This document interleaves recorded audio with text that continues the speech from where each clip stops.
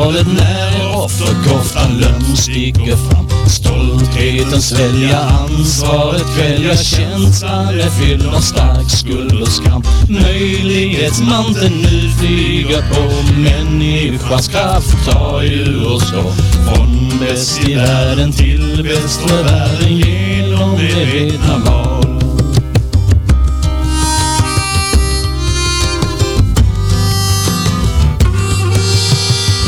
Som står skrivet tar vi för givet det vi har lärt i sanningens ord. Jante har greppet, slumpen styr skeppet, att säga annat är justitiemord. Nu är vi här för att ge en ton till intention och intuition.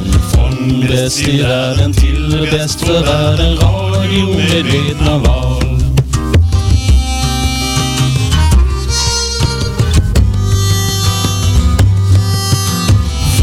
Bäst i världen till bäst för världen, radio medvetna val. Ja, men hej och välkomna till ett samtal om Medvetna valet, som är ett samarbete mellan podden Ett samtal och radio Medvetna val. Vi sitter här i Visby, Gotland, sänder från Almedalen, Almedalsveckan, och Visby har vaknat till liv. Solen skiner, folket var på så här jättetrevligt. Jag har Caspian med mig här. Jajamän. Som bisittare. Välkommen Caspian. Står mycket.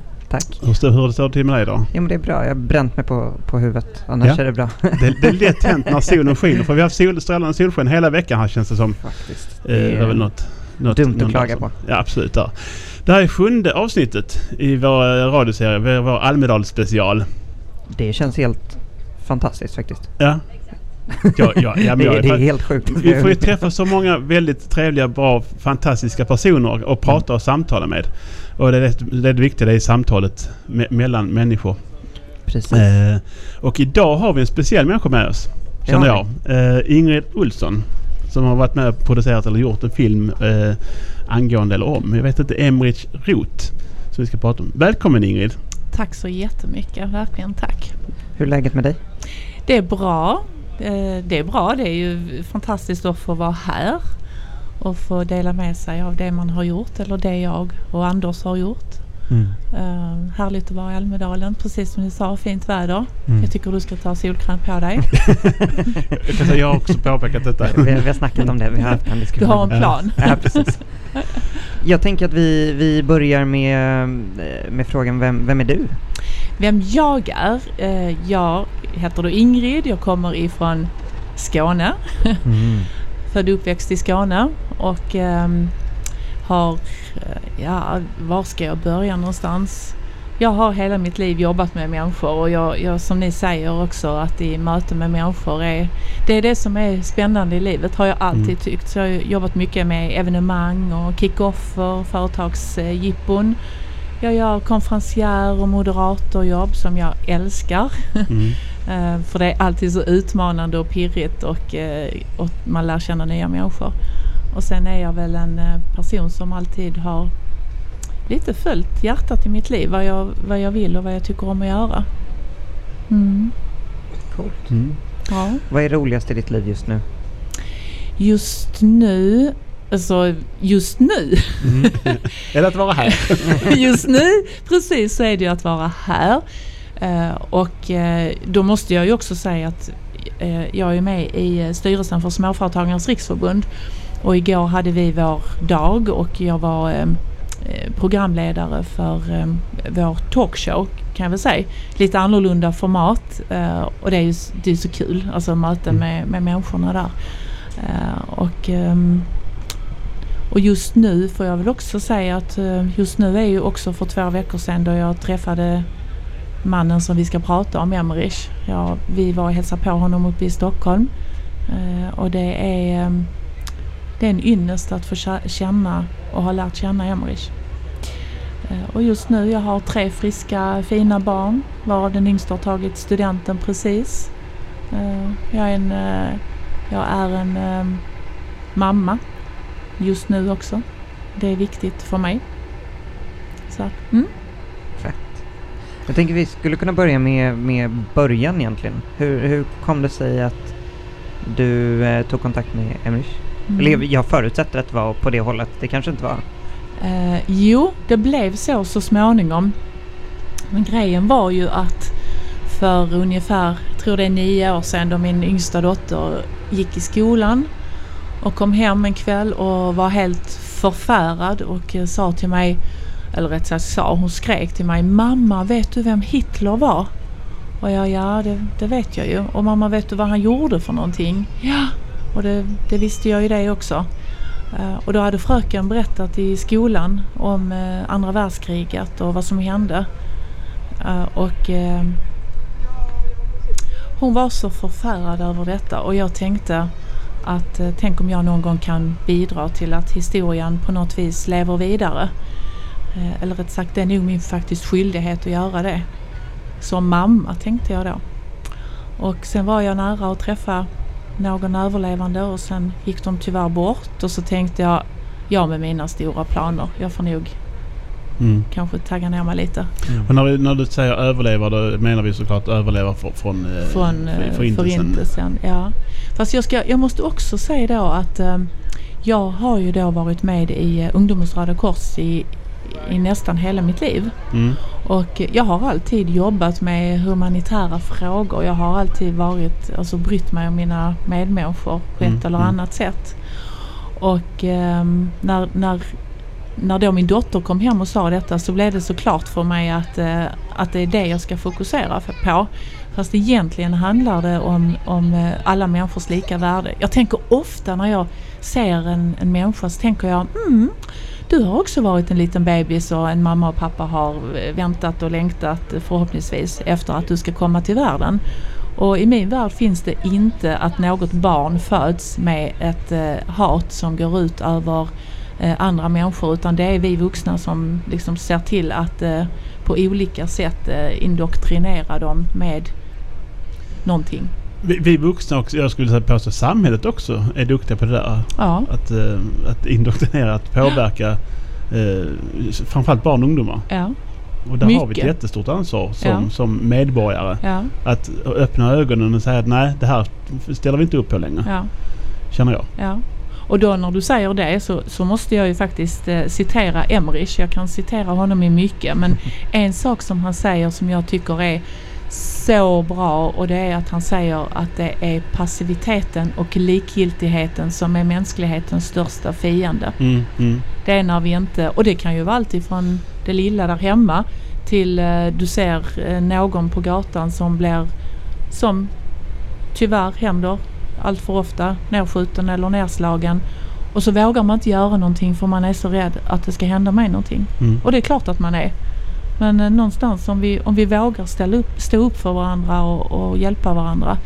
När man hjälper andra hjälper man sig själv. Ja, men så är det absolut.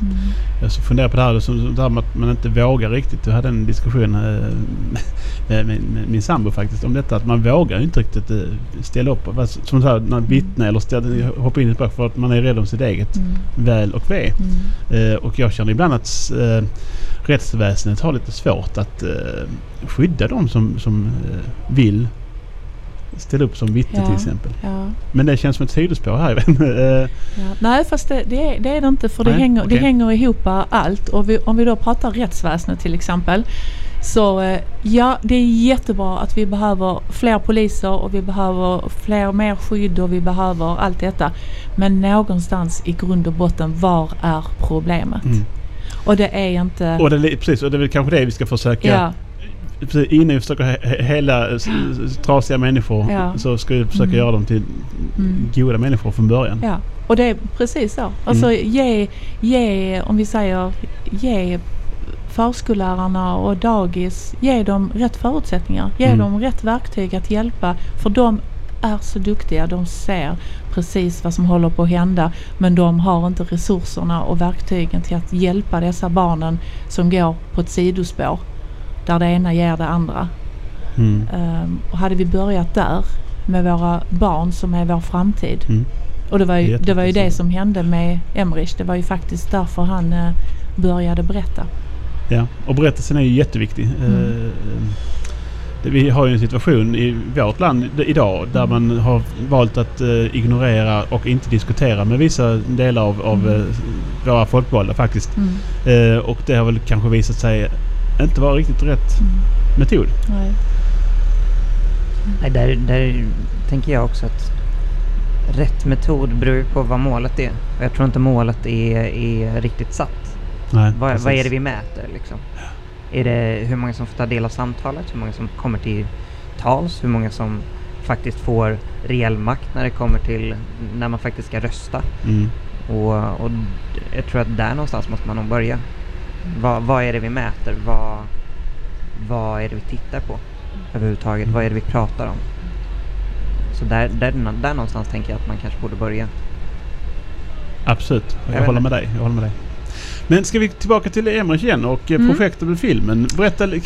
Vem är Emerich och berätta lite om honom. Hans historien är berättad i filmen misstänker jag. Men historien finns ju i filmen, visst finns det, men samtidigt har vi ju fått, alltså vi har ju gjort filmen i ett skolfilmsformat, för målgruppen är ju alla, men den liksom verkligen tydliga målgruppen är ju skolungdom, för att få lyssna, för att det är ju så här att de är inte många kvar, de överlevande från andra världskriget och förintelsen och allt fruktansvärt som dessa människor som fortfarande finns kan berätta om. När de inte kan berätta längre så är det andra generationens överlevande som får berätta. Eller så är det alla dessa ungdomar och människor i Sverige som har lyssnat på Emerich eller Heidi, eller de som har varit ute i skolorna och berättat. Och de kan berätta vidare för sina barn. Och de kan göra en skillnad genom att tänka till, vad sa egentligen Emerich? Och Emerich rot. Emmerich kommer då från forna Tjeckoslovakien. Han växte upp i en liten stad som heter Valet med mamma och pappa och 4 småsystrar. Och de blev då deporterade till Auschwitz, hela familjen. Hur gammal var Emerich när de blev deporterade? Vet du det? Han var 19 år. Ja. Så han var äldst av barnen. Och då hans systrar som var yngre än honom. Och de visste inte. Som vi säkert alla vet, men som nog kan förtydligas alltid, så var det till att packa en väska med dina viktigaste tillhörigheter. Och sen kom de till Auschwitz. Och där fick Emerich tillsammans med sin pappa Isidor, som då också hade varit med i första världskriget och som hade en skada i sin fot. Inte kunde gå riktigt rent, så Emerich stötte sin pappa. De gick i ett led och mamman och de 2 yngsta systrarna gick i ett annat led som gick rakt in i gaskammaren, så de såg aldrig dem mer gånger. Och de 2 andra systrarna, de gick någonstans som Emerich inte riktigt visste. De visste inte var de tog vägen. Och sen blev de då förflyttade runt på 5 olika koncentrationsläger, och deras uppgift var att gräva tunnlar. De fick slå stenbitar i mindre sten. Och när jag berättar det här så känns det inte som det är sant. Nej, och jag sitter nästan här lite tårögd när du berättar det, för det som den känslan som usch. Ja. Men vet ni, jag brukar säga att någonstans i allt detta så vilken tur att det togs så mycket bilder och filmer som arkiverades så att vi kan få ta del av det materialet. För i vår film har vi ju dels via Förintelsemuseet i New York, men också bilder från som olika har samlat på sig som vi har fått ta del av. Och vad är det vi säger? En bild ljuger aldrig. Nej, precis. Så är det ju. Så tack för det. Ja. För att kunna berätta. Ja, och Tyskland dokumenterar en hel del också. Ja. Så jag kan ibland undra, varför gjorde man detta?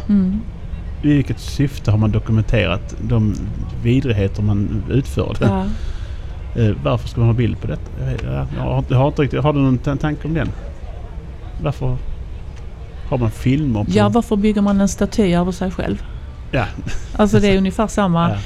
Vi har alltså Emerich alla 5 inskrivningspapper från de 5 koncentrationslägerna. Vi har fått alla 5. Alltså bara det. Allting är så väl dokumenterat. Ja. Så, men jag tänker det var en del av hela tanken bakom ideologin så att säga. Jag tänker också att precis som du säger, jag blev berörd och det tänker jag är ett gott tecken någonstans. Jag har ju också hört, Emerich var faktiskt på min skola, jag kom på det nu på morgonen att det måste varit han som var på vår skola på högstadiet.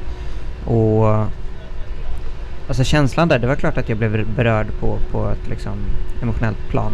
Men känslan från honom var aldrig sorg eller egentligen någonting negativt. Jag tror inte han sa någonting negativt om någon. Utan känslan från honom var hela tiden, jag vill bara berätta så att ni förstår. Och du har uppfattat det helt rätt. För det är precis det Emerich vill. Han vill berätta så att vi ska lära oss av historien och inte bara om den. Och vi har alltid ett val. För han skulle lika gärna kunna sitta och vara jättearg och bitter resten av sitt liv. Ja. Och bara sprida hat helt enkelt. Ja, men jag tänker också, en av de frågorna som jag faktiskt ställde då, för att jag var ju helt konfunderad över hela hans förhållningssätt till det. Alltså till sin historia. Och jag frågade det så här, men hur kan du förhålla dig så här till människor som faktiskt tog dina släktingar, din familj ifrån dig och tog alltså, stora delar av ditt liv ifrån dig. Hur förhåller du dig så?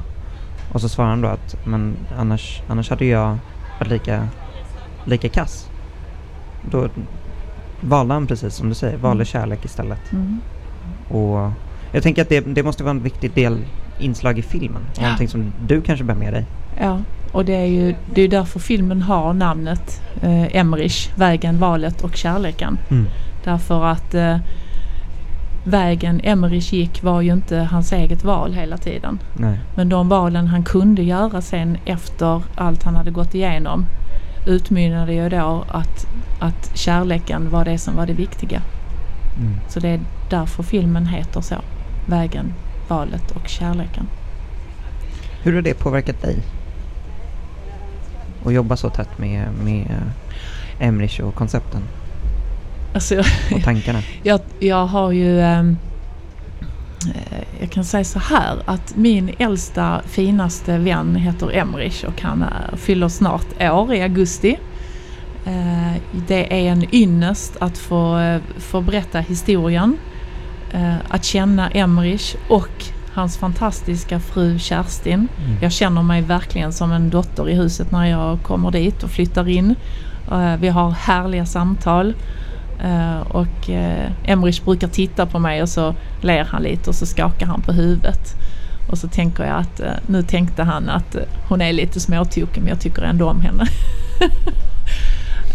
Och jag har också lärt mig att när saker och ting händer som är jobbigt så brukar jag ställa det i relation till allt jag vet om vad Emerich har berättat. Och då tänker jag, nu har jag ett val att välja om det här ska fortsätta och vara någonting som jag ska ta till mig för att det är jobbigt, eller jag ska faktiskt vända på det och se något positivt i det hela. Och då väljer jag oftast det senare. Eller rättare sagt till 99%. Hur tänker du? Har du någon teknik där som du tar? Hur väljer man det positiva och ser det positivt på? Om jag väljer det som är negativt, vem blir det mest jobbigt för? Dig själv antagligen. Mig själv. Ja. Och vill jag det? Nej, det vill jag inte. Vill jag välja det positiva och se till exempel att vi hann få färdigt filmen så att Emerich kunde vara med på premiären. Eller att jag är mamma till 3 fina flickor, eller att solen skiner, eller att jag är glad för att jag får göra de sakerna jag tycker om att göra. Så fokuserar jag på det istället och lägger det andra åt sidan. Jag tänker lite, vi umgås ju en del med Stellan som också är med och driver den här radion och podden. Och där känner jag verkligen att man blir en produkt av de 5 personerna som man umgås mest med. Alltså mitt synsätt och hänga med Stellan där allting är möjligt. Det är inte ingenting omöjligt utan allt är möjligt. Precis. Och det här bara öppnar upp. Och just den här grundsynen på att men det löser sig. Ja. Vi gick omkring här igår och vi hade inget poddavsnitt. Vi hade ingen gäst till dagens, liksom nu, klockan 11. Klockan 11 igår kväll. Och jag var helt liksom förstörd. Ja, men verkligen säga, nej men det blir ingenting. Jag hade räknat ut det. Och ställa, nej men det löser sig. Och det gjorde det ju. Och jag tänker att när vi umgås med, jag och Martin umgås med Stellan, så blir vi mer så. Och tänker i de banorna. Känner du samma effekt utav Emerich?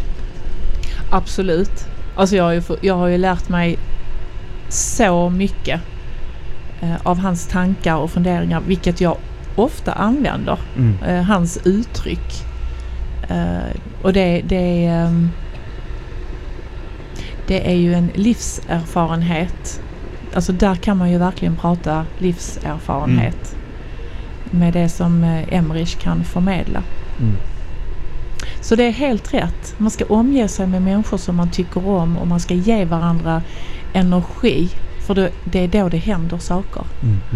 Och ibland kanske de 5 närmaste kan vara någon som inte har det, men tänk då om man kan lära den personen att ta till sig detta och gå därifrån och känna vad hände nu för någonting. Då har man ju liksom, man kan inte hjälpa alla, man kan hjälpa någon. Det säger också Emerich, men det har jag sagt innan med. Så att, det är ju rätt intressant. Vi hade diskussion, vi hade träffat Mika Siljon, Captain Future, här för ett par dagar sedan, och han menar på det att man ska träffa människor som man i vanliga fall inte skulle ha gjort annars. Ja. För att skapa sig nya uppfattningar om och nya bilder av livet. Innan du kom så bad vi dig att ta med ett par låtar. Ja.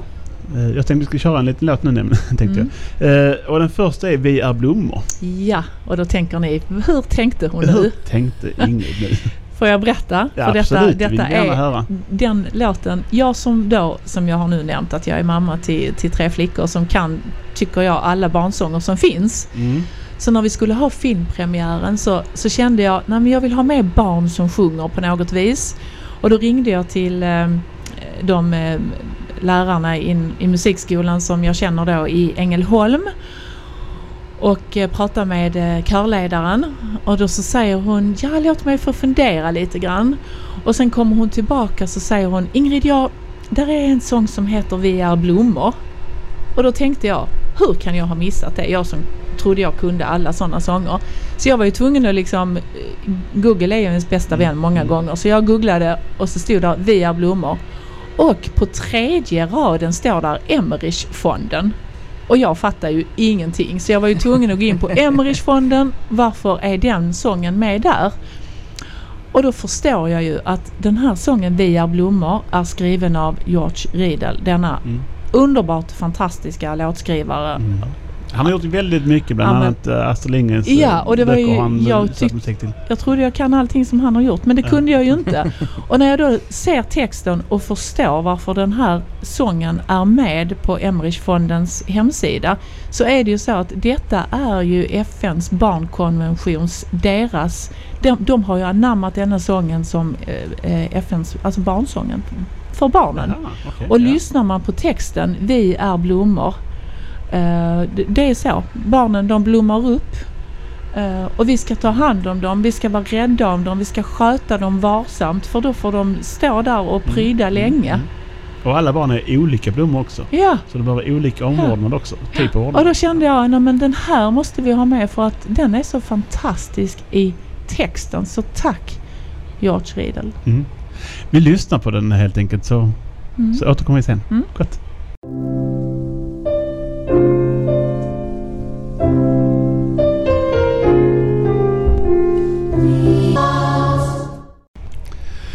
Där fick vi lyssna på Vi är blommor, framförd av Täby musikklasser. Och det är en låt som Ingrid tog med sig här, som betyder mycket för henne och mycket för Emerich och Emerich-fonden, och som vi sitter och pratar om här nu, och filmen. Du nämnde att de hamnade i Auschwitz, Tyskland, under andra världskriget. Ja, om vi fortsätter den resan där så som jag sa så flyttades de runt på 5 olika koncentrationsläger. Och sen var det kristallnatten som de hade dödsmarschen som den kallas också. När de gick och tyskarna skulle... I de här judiska kvarteren? Nej, alltså från ett koncentrationsläger. Okay, ja. Och så skulle de ju förflyttas. Och då hade Emerich sin pappa vid sidan om fortfarande. Och så kom de till en by och där ville inte... Emerichs pappa var trött. Han orkar inte längre. Och då kom tyskarna med häst och vagn och sa att ni kan åka häst och vagn. Och då menar Emerich på att det är inget snällt. Alltså de gör inga snälla saker. Och Isidor, Emerichs pappa, han orkar inte längre så han ville åka häst och vagn. Och det blev det sista som Emerich såg sin pappa. För sen de åkte och sköt dem och ner i en grop. Och därefter så blev det ju då andra världskriget till slut och Emerich gick längs en väg och där kom en rysk konvoj och Emerich är väldigt språkbegåvad. Han pratar rätt många olika språk. Han även pratar lite ryska. Så de plockade upp honom och han fick bröd och skinka att äta och han åt och kunde då inte ta emot den här maten för magen var helt... Ja, de förstörde antagligen. Ja. Så att han blev dålig och då blev de rädda och släppte av honom i väggropen. Och därefter så tog han sig så småningom hem och insåg att hela familjen var borta. Och då bestämde han sig för att ta sig till Italien. Och när han kom till Italien så träffade han en kvinna, Eva, som blev som han själv säger, hans livs kärlek. Och de var en grupp ungdomar som skulle bege sig och starta det nya Jerusalem. Jag blev lite nyfiken här. Jag vill backa tillbaka lite grann. Han gick på den här vägen med konvojen, den ryska konvojen. Vilket var det sista läget han var på? Och hur blev de befriade? Blev de befriade? De bara... Ja, det var ju alltså tyskarna, de insåg, eller rätt sagt de ville ju inte inse att det var dags att ge upp, så att de försökte ju flytta de som de kunde få med sig, så de gick ju i marsch och det var då som Isidor blev upplockad och de gick vidare, men sen blev de ju släppta där bara för att det var så. Okay. Och då kom den här ryska konvojen och plockade upp honom. Så tyskarna bara stack därifrån sen och de insåg väl till sist att de fick kapitulera, så att det Sen hamnade de i Italien. Kom de till Italien och skulle då åka ett helt gäng ungdomar. Och då blev Emerich sjuk. Han hamnade på ett sanatorium i Italien och läkarna konstaterade att han hade lungsot på båda lungorna och också att han inte kommer att överleva. Så Eva åkte själv. Hon fick faktiskt besked på att Emerich inte hade överlevt. Och de åkte över till andra sidan då, och när de kom över på andra sidan samtidigt som Emerich fick sista smörjelsen för att han inte kommer klara sig enligt läkaren, så står där en man på kajen och det var Emerichs favoritfarbror. Och då frågar han efter herr Rott. Och där är ju inte någon herr Rot med. Och de säger också att han tyvärr har gått bort. Men det vill inte den här farbrorn riktigt förlita sig på, så att de tar båten tillbaka till Italien och tar reda på var Emerich är. Och när Emerich ligger för döden så får han ett brev i sin hand från sin favoritfarbror som berättar att hans syster Elisabeth lever och bor i Sverige. Oj. Och då säger Emerich själv att det var ju ett mirakel att han ligger för döden i Italien och får veta att syster Elisabeth lever och bor i Sverige. Och läkarna trodde ju inte att detta var sant, för att tuberkulosen gick tillbaka. De röntgade honom och röntgade honom igen. Han var på det här sanatoriet i ett par år och till slut så fick han komma till Sverige. Han kom till Sverige den 3 december 1950. Och då kom han till en plats som heter Rönninge. Som han säger, det var det första svenska ordet han fick lära sig. Rönninge. Nu säger jag det på skånska. Hur gammal var Emerich då? Ja, det var ju 1950, så att då snabb i huvudräkning här så var han ju 36 år. 36 år. Då kom han till Sverige och sen så småningom kom han faktiskt till Stockholm och återförenades, för Elisabeth bodde i Stockholm, hans syster. Och sen började han och så småningom att utbilda sig, jobbat som socialarbetare, ägnat hela sitt liv åt att hjälpa ungdomar. Och innan han då gick i pension så var han föreståndare för ett behandlingshem för pojkar, är det framförallt han har jobbat med. Och 1992 så gick Emerich på Birger Jarlsgatan i Stockholm. Och då hade han varit tyst sedan i 40 år och inte berättat om vad han hade varit med om. Och jag har ju en del vänner vars föräldrar har varit med om detta, och det är det som är det stora problemet, att man vill inte berätta. Varför vill man inte berätta? Är det skam, skuld eller vadå? Det är nog en blandning av allting. Skam, skuld, jag orkar inte. Jag vill inte att det här ska föras vidare för att det jag har varit med om är så fruktansvärt. Vill man förtränga det kanske ändå? Jag tror. Alltså det är precis som vi människor. Vi är olika hur vi bemöter olika saker. Men Men någonstans gjorde han valet att börja berätta? Nej, det var så här att när Emerich gick på Birger Jarlsgatan så mötte han ett gäng nynazister på andra sidan gatan som gick och skrek sig heil.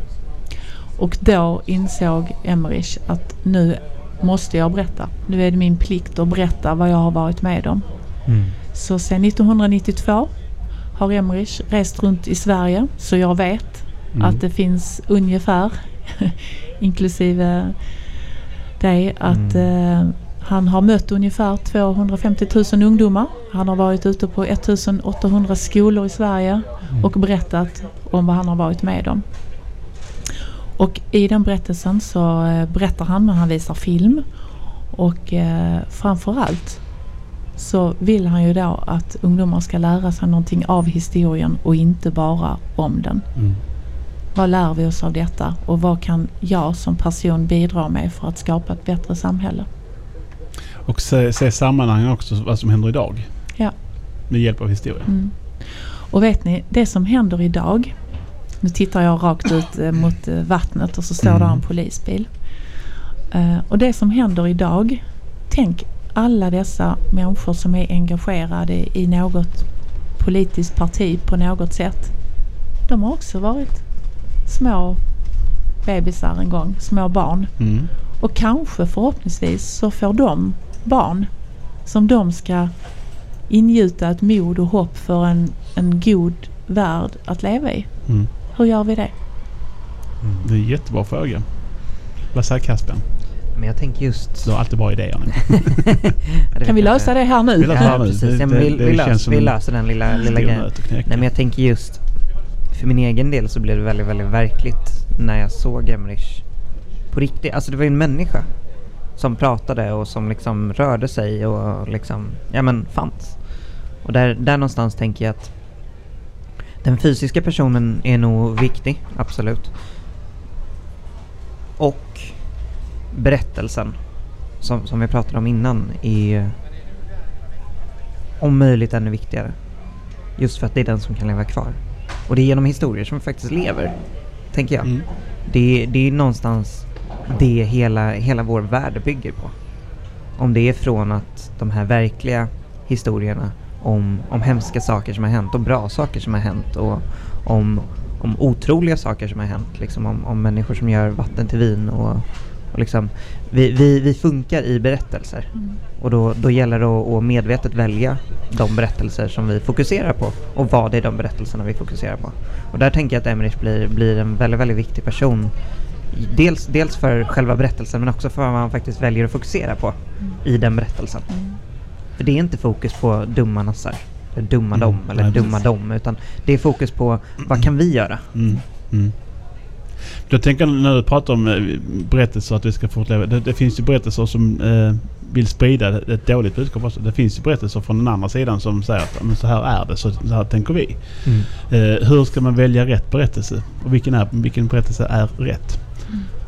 Då kanske de ska det mötas. De ställer, jag ställer. Ja, precis. Ja. Ja, men verkligen, än en gång det här samtalet, att prata om det. Ja, men det handlar ju också om, alltså, som vi pratar en del om, vad som ger resurser, vad som ger mig någonting och vad som ger mig över tid. För jag tänker, och vi pratade lite om det i morse, så här, varför man väljer att fokusera och berätta vissa berättelser. Och jag tänker att kortsiktigt så kanske det ger energi, eller det känns som att det ger ett sammanhang, eller som att man blir en bättre människa. Men någonstans måste vi lyfta blicken och se vad ger oss långsiktigt, och det är kanske det Emerich har liksom fattat som vi andra behöver lyssna på och förstå. Just att det här att hade han fokuserat på hatet, på ilska, på att vara arg på människor, då hade han kanske inte funnits idag. Nej, jag brukar säga till Emerich att det finns en anledning att han överlevde, för han har förmågan att förmedla någonting till oss som vi behöver veta och förstå. Och det är precis som du säger, att när man träffar Emerich så förstår man, när man ser på honom och han berättar, och hans klokskap som han sitter på, som han kan förmedla. Och det är därför vi har gjort filmen, för att vi kan med filmen förmedla Emerichs ord och tankar, för att vi skapade 4 event där han föreläste som vi filmade. Så det är Emerich live hela filmen. Okej, ja. Jag tänker så här, om vi är tillbaka till filmen då, var kan man se den här filmen? Om man skulle vilja se filmen, var tar man vägen då? Det är så att vi har faktiskt plockat ner den just nu, och då när jag säger plockat ner den så är det för att vi ville ha med Emerich en liten runda till. Så det var därför vi träffade honom för 2 veckor sedan, för vi ville filma när han pratade. Ja. Så att just nu håller vi på att, eller rätt sagt, jag ska inte säga vi, för det är Anders Norgren som sitter med materialet och redigerar ner den och gör den lite tajtare. Och sen kommer vi att släppa den till hösten igen.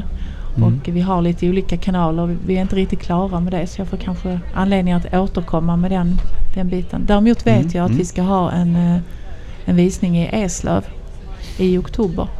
Men vi kommer släppa filmen innan dess. Kanske vi gör en ny premiär på Emerichs födelsedag som är den 28 augusti. Det har jag ju sagt i radio, nu måste vi göra det.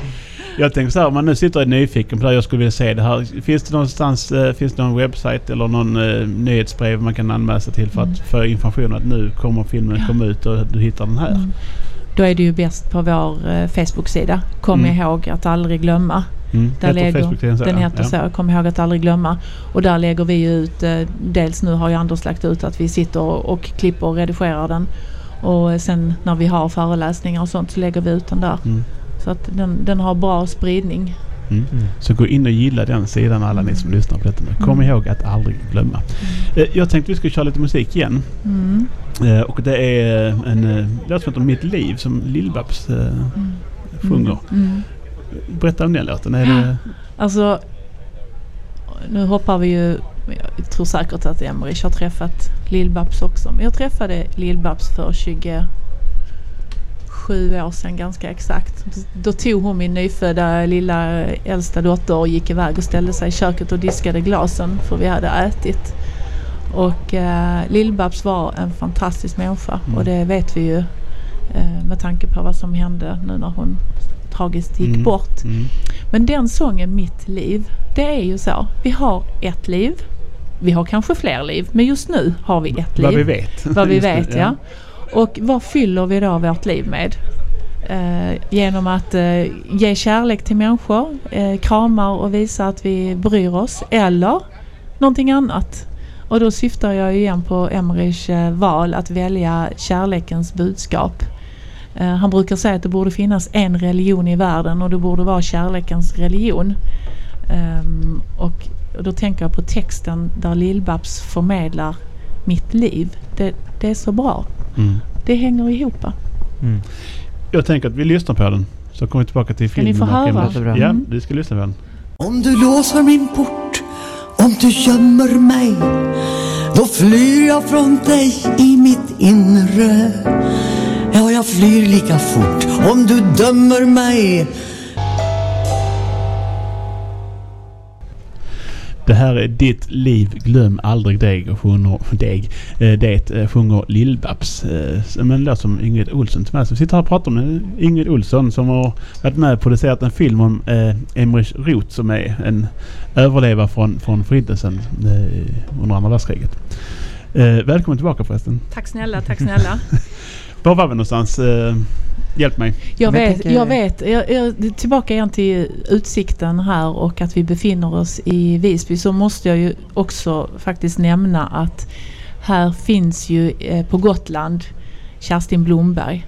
Och Kerstin Blomberg har ju betytt otroligt mycket både för Emerich Roth, för Emerichfonden och för alla dessa besök som Emerich har gjort här på Gotland. Jag vet att det är många som har träffat honom. Och att han har gjort avtryck här. Och det har nog varit bra på Gotland och Visby med tanke på vad som har hänt här de senaste åren. I så synnerhet nu som i gårdagen måste jag vilja påpeka också att vi har krafter här som finns på den andra ön som sprider det här hatet som vi vill motverka. Tyvärr. Jag tänker lite, vad betyder det mänskliga mötet för dig och för... Ja, men du kanske inte kan tala för Emerich egentligen. Så jag frågar dig. Ja. Och så får du... Jag skulle faktiskt vilja säga att det är någonting som jag alltid har gjort. Alltså möte med människor. Då backar jag ända tillbaka när jag var liten. Då var det inte så länge sedan i och för sig. Men min farmor, alltså min fantastiska, underbara farmor som har varit en sån god förebild som hon dog för 10 år sedan och då var hon 90 och strax 90. Hon har aldrig sagt jag har inte tid.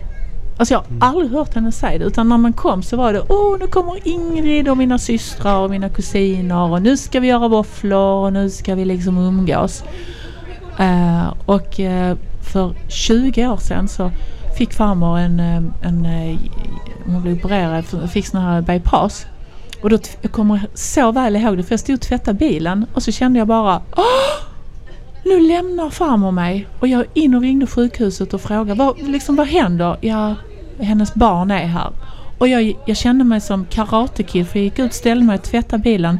Och jag tvättade och jag tänkte inte på farmor, för jag tänkte nej farmor, du har mer kvar att leva för. Och hon överlevde. Och sen när vi träffades efteråt så säger hon, jag såg mig själv, jag låg i kistan och jag tittade upp och där stod du i en blommig klänning och en hatt och du tittade inte på mig. Och jag är rätt så säker på att det var när jag tvättade bilen. Och hon levde i 10 år till. Så att, och nu var det ju min farmor, men alla älskar min farmor. Verkligen alla, säger jag nu. Så var det. Det gjorde jag också faktiskt. Ja, jag vet. Men sen tillbaka då, om man tittar på skolan med alla lärare. De lärare som... Jag träffade hon som jag hade i dagis när jag var 6 år. Jag träffade henne i julas när jag var hemma hos mina föräldrar. Och jag gick fram och liksom, hej! Och hon tittade på mig och sa, känner du igen mig? Ja, men det är klart jag gör. Det är klart jag känner igen dig. För hon var en fantastisk lärare. Och hon kände igen dig? Och hon kände igen mig, men hon tyckte att det var ju liksom, ja.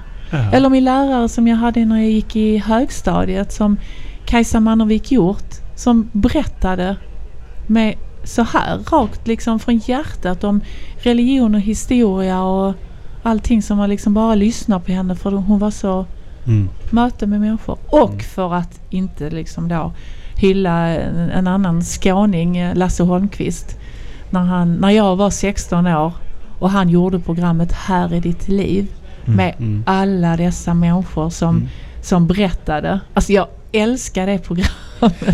Det formatet, jag minns det också. Inte jätteväl, jag var kanske 10 då eller någonting, och jag minns det programmet väldigt väl. En gång det här samtalet som att nu har vi Skavlan som är ungefär samma sak idag, men ändå det är ett samtal och det formatet är fantastiskt. Ja, det är det. Och att inte liksom göra bort någon utan lyfta det goda i det goda. Verkligen. Jag träffade Bengt Roslund som var producent för det programmet. Så han berättar ju massa grejer bakom kulisserna. Det är nog inte preskriberat, så jag kan tyvärr inte säga det. Men vad roligt det är att träffa nya människor. Och också, förlåt, nu blir jag helt exalterad där. Men just också i mötet, när man träffar någon, att stanna upp i det mötet och inte springa vidare bara för att du ska träffa en ny person, som det är lite här. Man springer så fort som man liksom ser inte alla människor, utan just nu pratar jag med er. Ja, då är det vi som är i fokus här nu. Och sen träffar jag någon annan.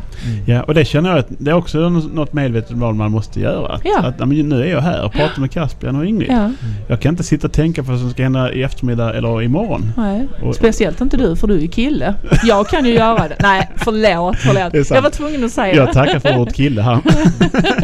Ja, men du vet. Ja, precis. Vi är jämngamla. Men så är det ju. Var var jag någonstans? Tack. 1-0 till mig. Ja, visst. Nej, men man måste välja att vara här och nu. Ja. Det kan jag säga. Och som när man sitter på Almedalen här och det är väldigt många möten hela tiden. Men det gäller vardagen också. Sina barn till exempel, som du säger. Att ha tid för dem.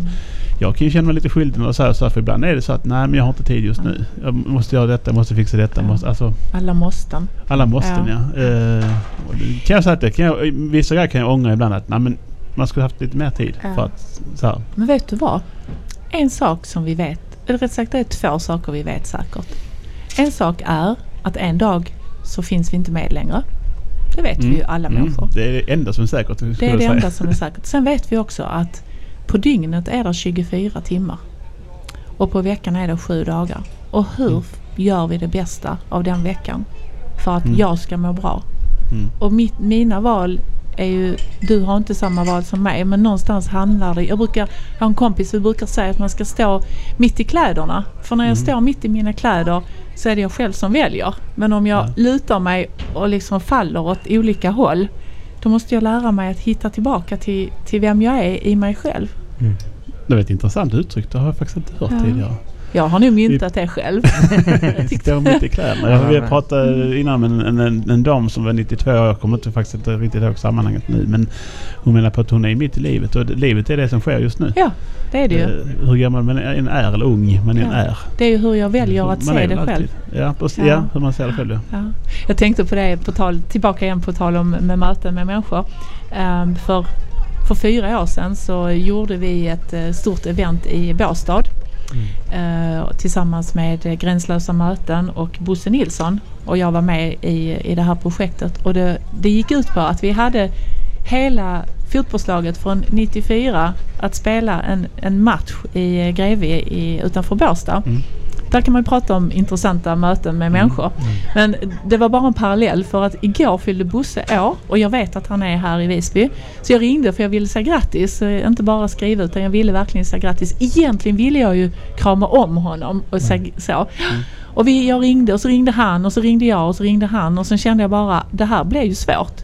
Och så går jag här nere och så går jag på honom. Alltså han, rätt som det står, och jag menar hur många människor är här. Så han bara tittade. Ja, jag bara tänkte, okej, grattis Bosse på födelsedagen. Så att vi kanske får ha lite mer sådana goda tankar och vibbar. Och sprida dem. Och sprida dem, ja precis. Det är en bra smitta. Ja, det är en bra smitta.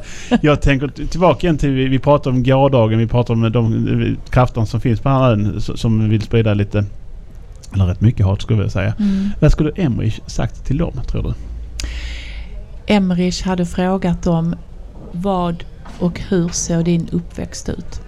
Var har du fått detta ifrån? För han tror inte på att de som väljer det är någonting som de bara precis har bestämt sig för att nu ska jag gå den här vägen. Utan det är någonting som du har fått med modersmjölken av någon eller någon mammaroll, eller som han säger, killar oftast en frånvarande pappa som inte ser dig, och till slut så gör man revolt på olika sätt.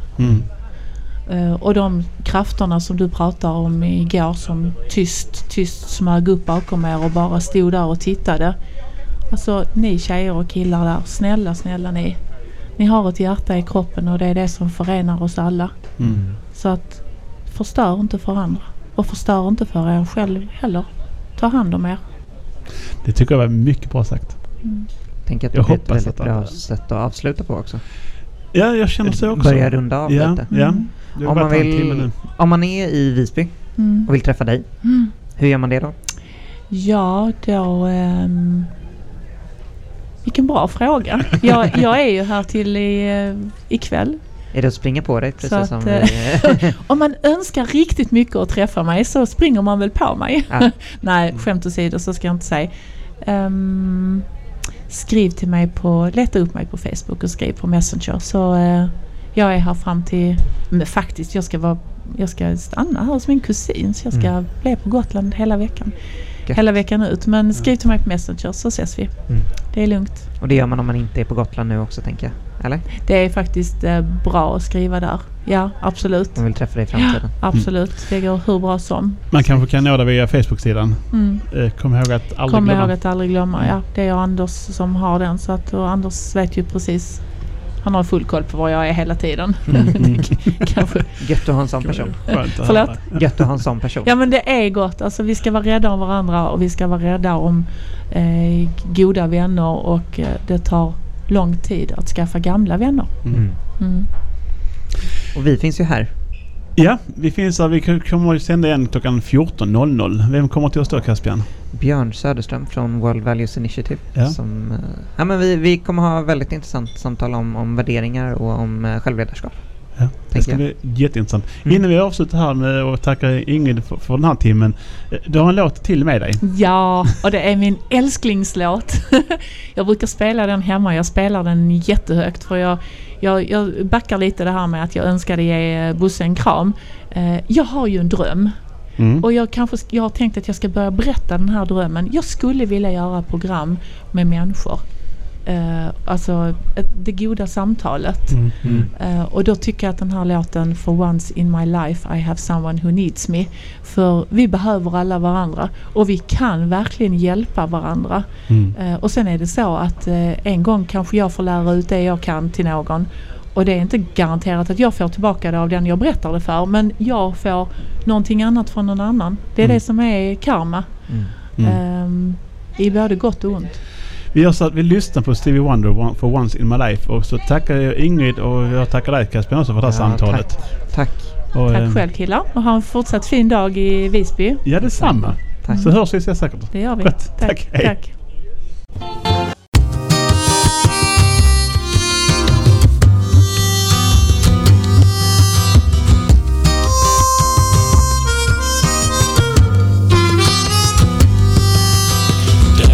Under skalet, valet och kvalet, när offerkoftan lömn sticker fram. Stoltheten svälja, ansvaret kvälja, känslan är fylld av stark skuld och skam. Möjlighetsmanteln nu flyger på, människans kraft tar ju oss då. Från bäst i världen till bäst för världen genom medvetna val.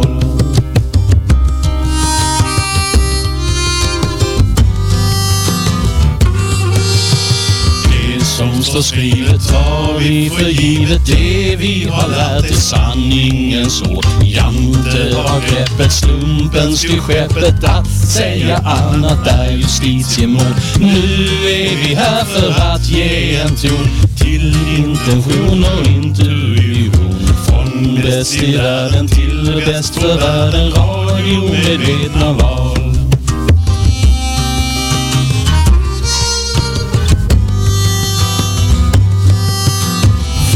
Bäst i världen till bäst för världen, radio medvetna val.